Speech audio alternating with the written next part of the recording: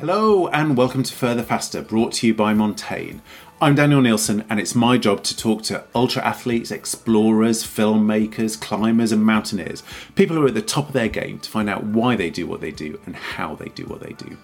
Now, Andrew Orell is an athlete, but he can also offer a completely different perspective on endurance races, that of the race director. So Andrew is the race director of the Montaigne-sponsored Grand Traverse series of races. At the beginning of April, he'll be overseeing the Grand Traverse, the original grueling 40-mile point-to-point ski race that crosses the Elk Mountain Range in Colorado from Crested Butte to Aspen. It's a classic of the genre. And then in September, he's also directing the Grand Traverse Mountain Run and the Grand Traverse Mountain Bike between the two towns. So in this podcast, we get the race director's point of view on why competitors crash out, the complexities of organising a race that really seems very straightforward to us competitors, and what makes a great race event. Spoiler, ice cold IPA at the end helps, but we probably need that. Listening is brilliant. So Andrew Orell, thank you for joining us from Colorado, I believe. Crested Butte, Colorado. Yeah, thanks for having me. Amazing. What can you see out the window? In my head, it's just kind of like beautiful snowy mountain ranges and... Well, that's pretty accurate. We have a fantastic landscape of high peaks in this region. And currently we're kind of sloping into our spring season. Temps are starting to warm up, especially down in the valley. But of course, up at the higher elevations, it's still very wintry.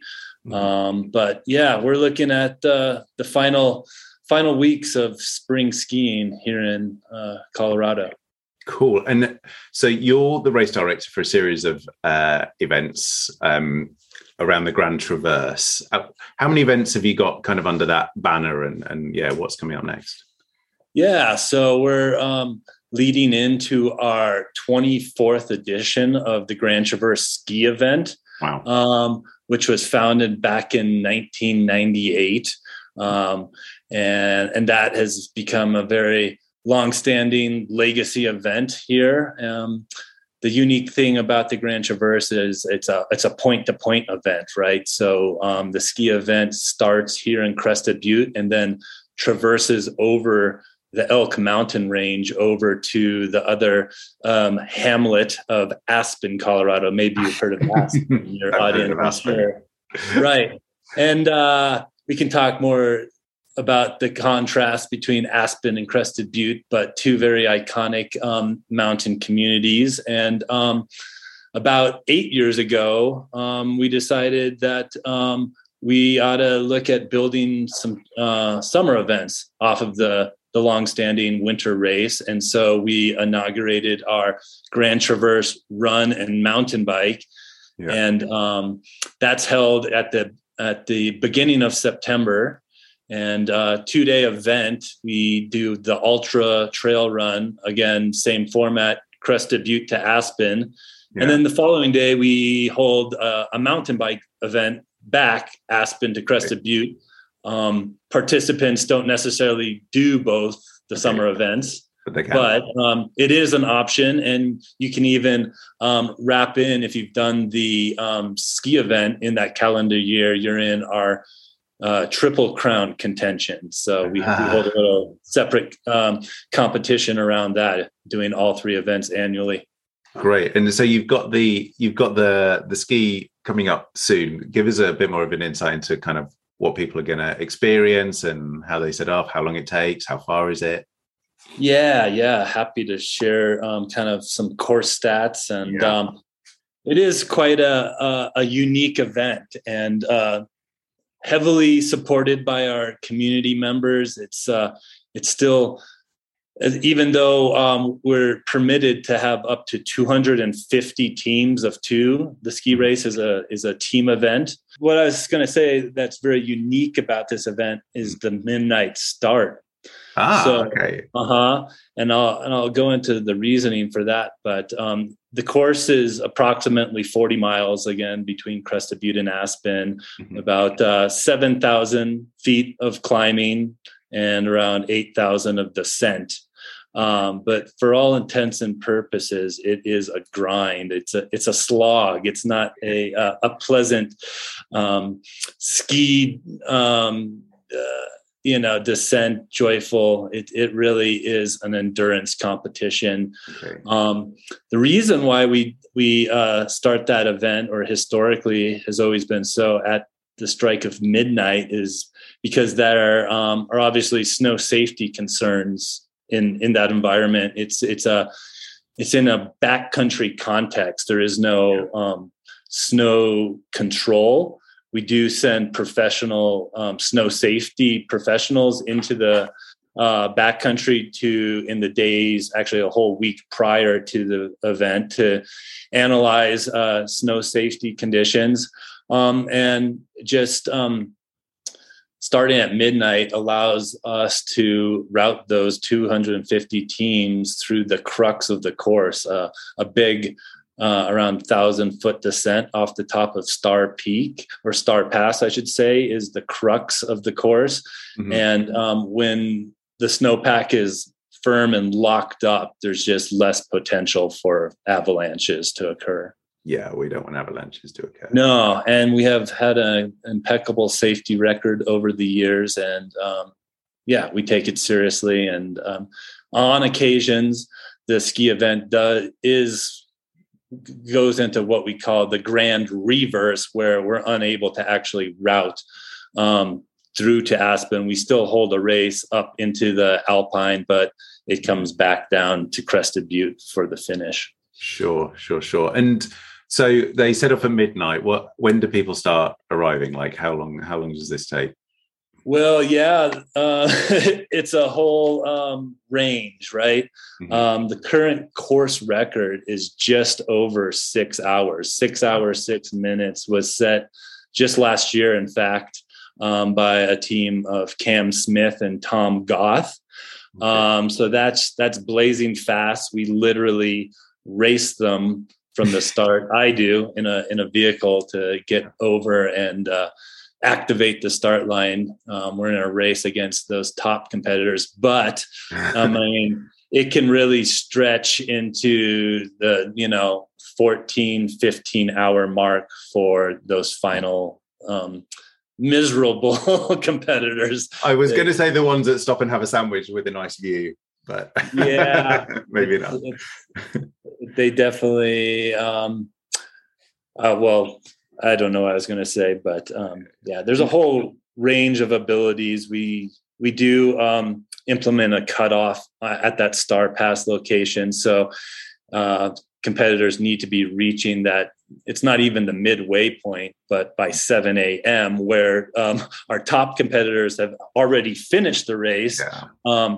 Some teams are just cresting Star Pass, but we do turn some folks around if they just can't make the cutoff.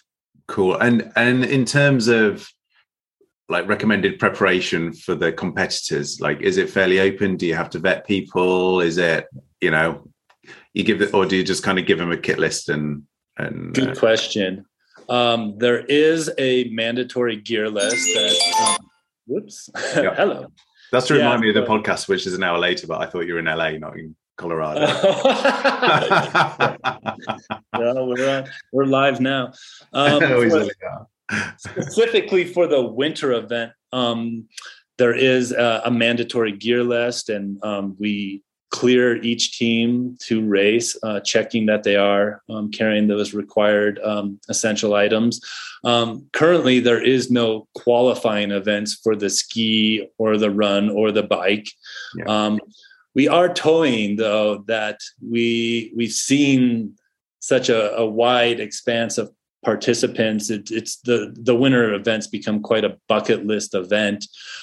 So we are seeing some people really blowing up in the latter third of the course. And when you're out there, there's no easy way to get you off course if you just become immobile. So I'm thinking that in the coming year, we actually may be implementing some sort of qualifying system. So sure. What are the kind of the common problems that people come up against?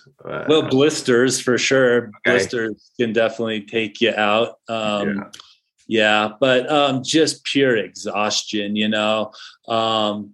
starting at midnight, the temperatures, even here late March, will drop very low. And we've seen some severely cold temperatures.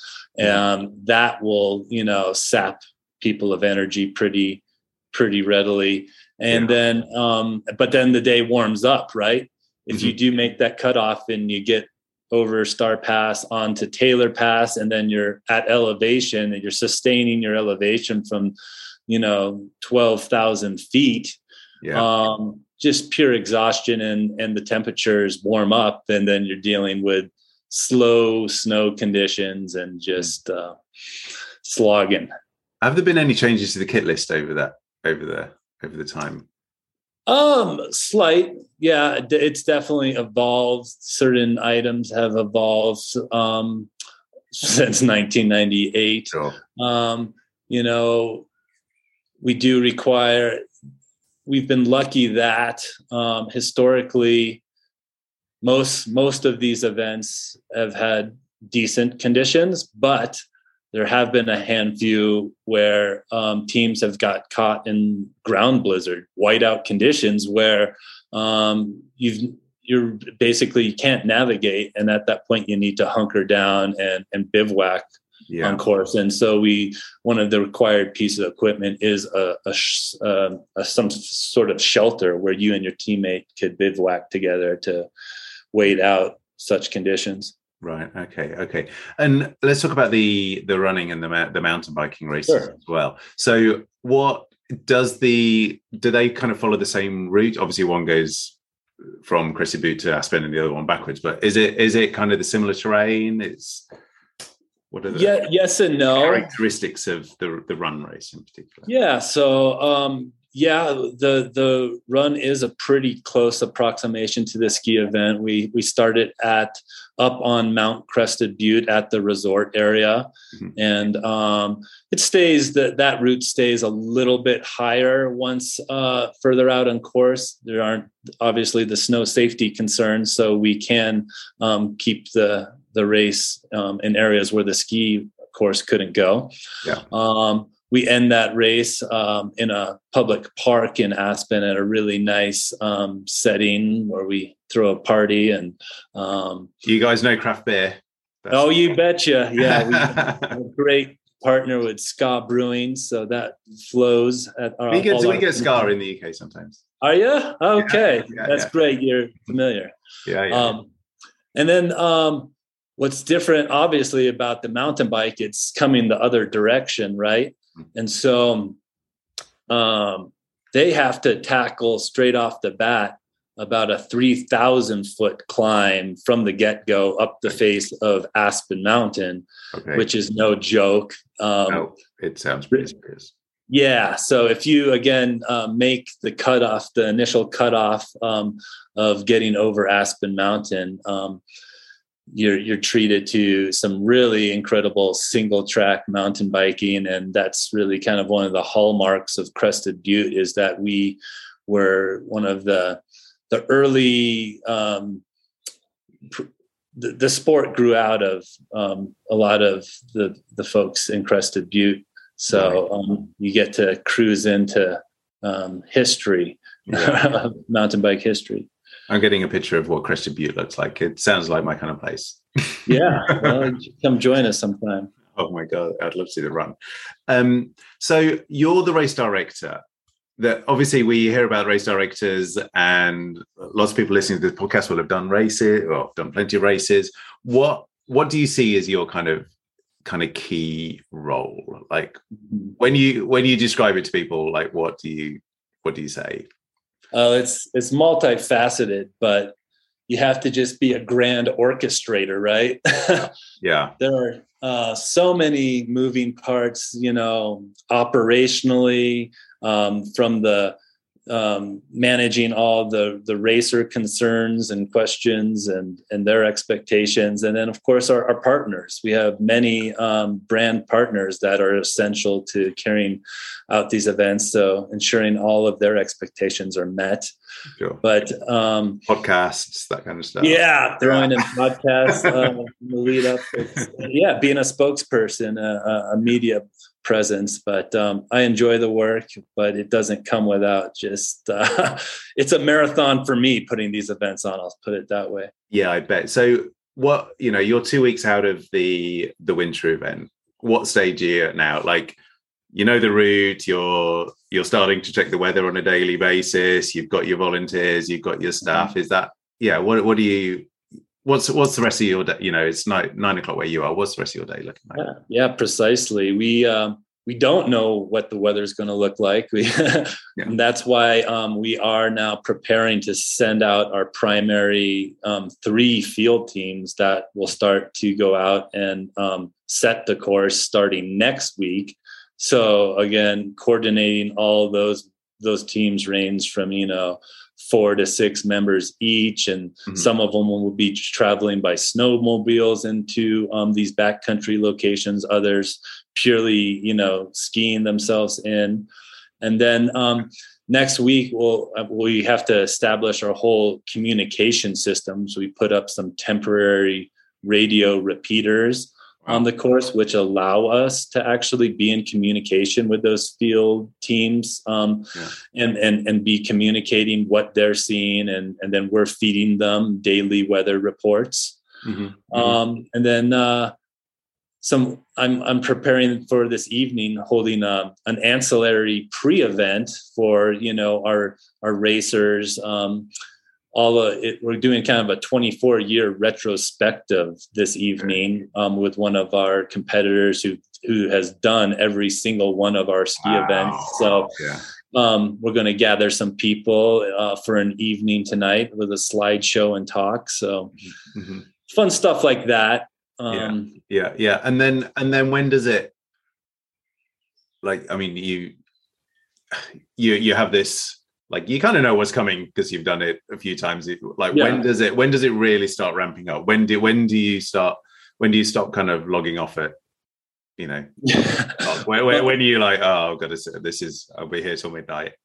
It sounds like you may have done some of this type of work. No, before. I'm just guessing because it just sounds a logistical nightmare. But yeah, it is it can make your head explode. And as you get closer and closer to the event, it just becomes more compressed. Right, time. There's more to. A lot of the last minute loose ends are getting tied up, and then we'll start our athlete clearance next Friday. So participants will be arriving, and I have a whole nother army of volunteers who are not course volunteers, but who will be assisting with the check-in and that gear check when athletes must come and lay out all their gear. So it really starts to get real next Thursday, Friday, in anticipation of all those, close to 500 participants showing up. And then into Saturday, that continues. And then we hold a mandatory racer briefing on Saturday afternoon, rolling into the evening where we do pre-race avalanche beacon check and collect some gear bags to be sent over to the finish. And then kicking it off at midnight and jumping in vans to race those guys over to the other side of the Elk Mountains. And then welcoming them in with a smile. And then staying up all day the next day. I bet. Have you got the safety pins in? I'm the guy who turns up and never has safety pins. Oh, we got you covered. Okay, good stuff. I like that. And how does kind of directing the running race and the mountain biking differ from the ski? Yeah, it has its own challenges. Despite not having snow safety concerns, we have more on-course aid. The winter race is billed far more as a how do we say, a minimally supported backcountry event. Yeah. We literally only dispense water and hydration at 2 locations. Yeah. And really the only nutrition we provide is some hot ramen at the final checkpoint. Whereas for the run and the bike, we have 5 aid stations spread throughout that course. So can I just say the fact that you serve ramen at the end of it is just, I've just booked in. Yeah, right. I'm there. Right. Good. Why doesn't every race have ramen at the end? Got me. It is highly nutritional. Yeah, and delicious. Yeah. And then just the fact that it's 2 days, in the summer, we're doing it not just one grand event, but going back to back can be quite arduous for the race director. You said sounding tired already. Yeah. and what are your concerns? Like, what are the common things that go wrong on the run and the bike? Like, people come off and then you have to scoop them up, or again, is it exhaustion for the run? Like, what? Yeah, we have. I'm trying to think. What are the common things that happen to people that we can sort of runners like? Thankfully, we don't have too many. We've never had any concerns with people getting lost. We always provide a well-marked course, so we haven't had those issues. But a 40-mile run, maybe someone's just tipping their toes into ultra running. Obviously, it's not the 100-mile distance, so you might get some people who are a little bit out of their league, and we do have the capacity in the summertime to shuttle folks if necessary, if they're just not up to the challenge that day. Yeah. Weather can also actually be a concern in Colorado in September at altitude. We get concerns, obviously, with lightning strikes and cold temperatures. We've had near snow temperatures in the run. So we are now requiring, some mandatory layers. You can't just go totally minimalistic, and you need to be prepared as well for those type of severe conditions. Sure. And on the ski, is that, you have to do it in pairs. Does anyone fall out? Just self-withdraw. Is that what you mean? No, the team dynamic. Yeah. Oh yeah. Having done pair events before, I'm like, you got to be tight. Big time, and that's. I think we'll be discussing some of that this evening. Just all kinds of weird stuff can happen with team dynamics, and what you'll actually see on the ski event is that pairs will carry a toe strap. So if one partner is lagging, the stronger partner will hitch them up to them just to keep them motivated and keep them, tightly moving together at a relatively same pace. Wow. Yeah. I bet you've seen all sorts with, pair races must be had an extra level of confusion, I think, rather than. Yeah, I wish I could relate some better stories for you off the top of my head, but I can't at the moment. I'm sure it happens. Maybe they just keep it to themselves. Yeah. and what about you? How did you do you kind of, as the race director, is it kind of frustrating you're not doing it, or? It is. You're right. I'm an athlete. I'm not uber athlete, but I like to get out and adventure up in the hills. And I'm still fairly young. I'm mere 43 years old. And I do have a strong urge to, there's of course other events, countless other events I can participate in, but it kind of, you're a very insightful interviewer. You must have picked up on some of my angst. But I do. What I take solace in is I love to curate the athlete experience. Really try to, at the finish line, create an ambiance that is what I would want to experience. And so I take a lot of pride in that. And I guess that does provide me some solace, not actually being in the events. Sure. And as long as there's a cold IPA at the end. Yep, that gets me through every time. Yeah. And so, do you participate in events throughout the year? Are you kind of doing stuff, or are you kind of more?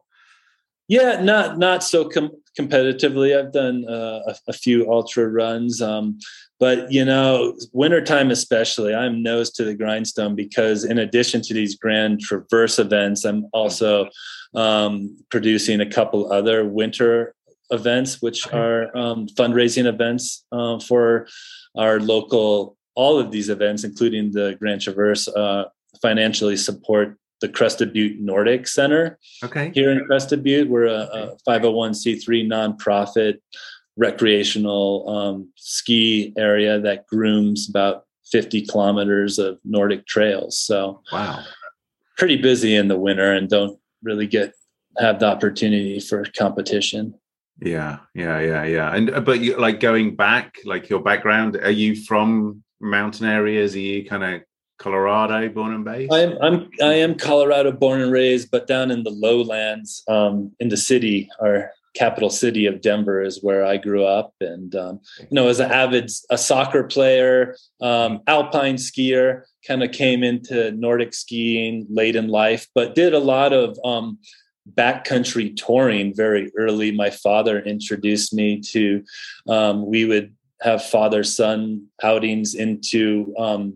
There's a whole network throughout Colorado of 10th Mountain Division huts. Okay. Those reference a World War II unit in the United States had a ski mountaineering division, right? Wow. Who fought in Italy and a lot of places in WW2, but they trained in Colorado. And so back, I don't know when a organization started to establish these backcountry refuges, right? Yeah. And my father early on started taking me to those, and those were very fond memories of those trips with him. Amazing. What a place to be. What a place to be growing up. Brilliant. Well, listen, Andrew, thank you so much for your time. Like I say, the role of a race director isn't one that we've really touched upon in the podcast. And I think what a lot of people don't really consider, I know some races, most races just go so smoothly, and that is down to an awful lot of hard work from people like you. So yeah. And the event that you put on, they sound amazing. I'm going to try to get out there and. Yeah, please do. Please come join us. And it's been wonderful to connect with you, and happy to talk again in the future. Thanks for your time. That's great. Thank you, Daniel. Take care. Thank you, Andrew, for taking the time out during this busy period. Let's hope there aren't too many fallings out. And thank you for listening. We'd love it if you could leave a review wherever you found this podcast. And we'll be back in a couple of weeks.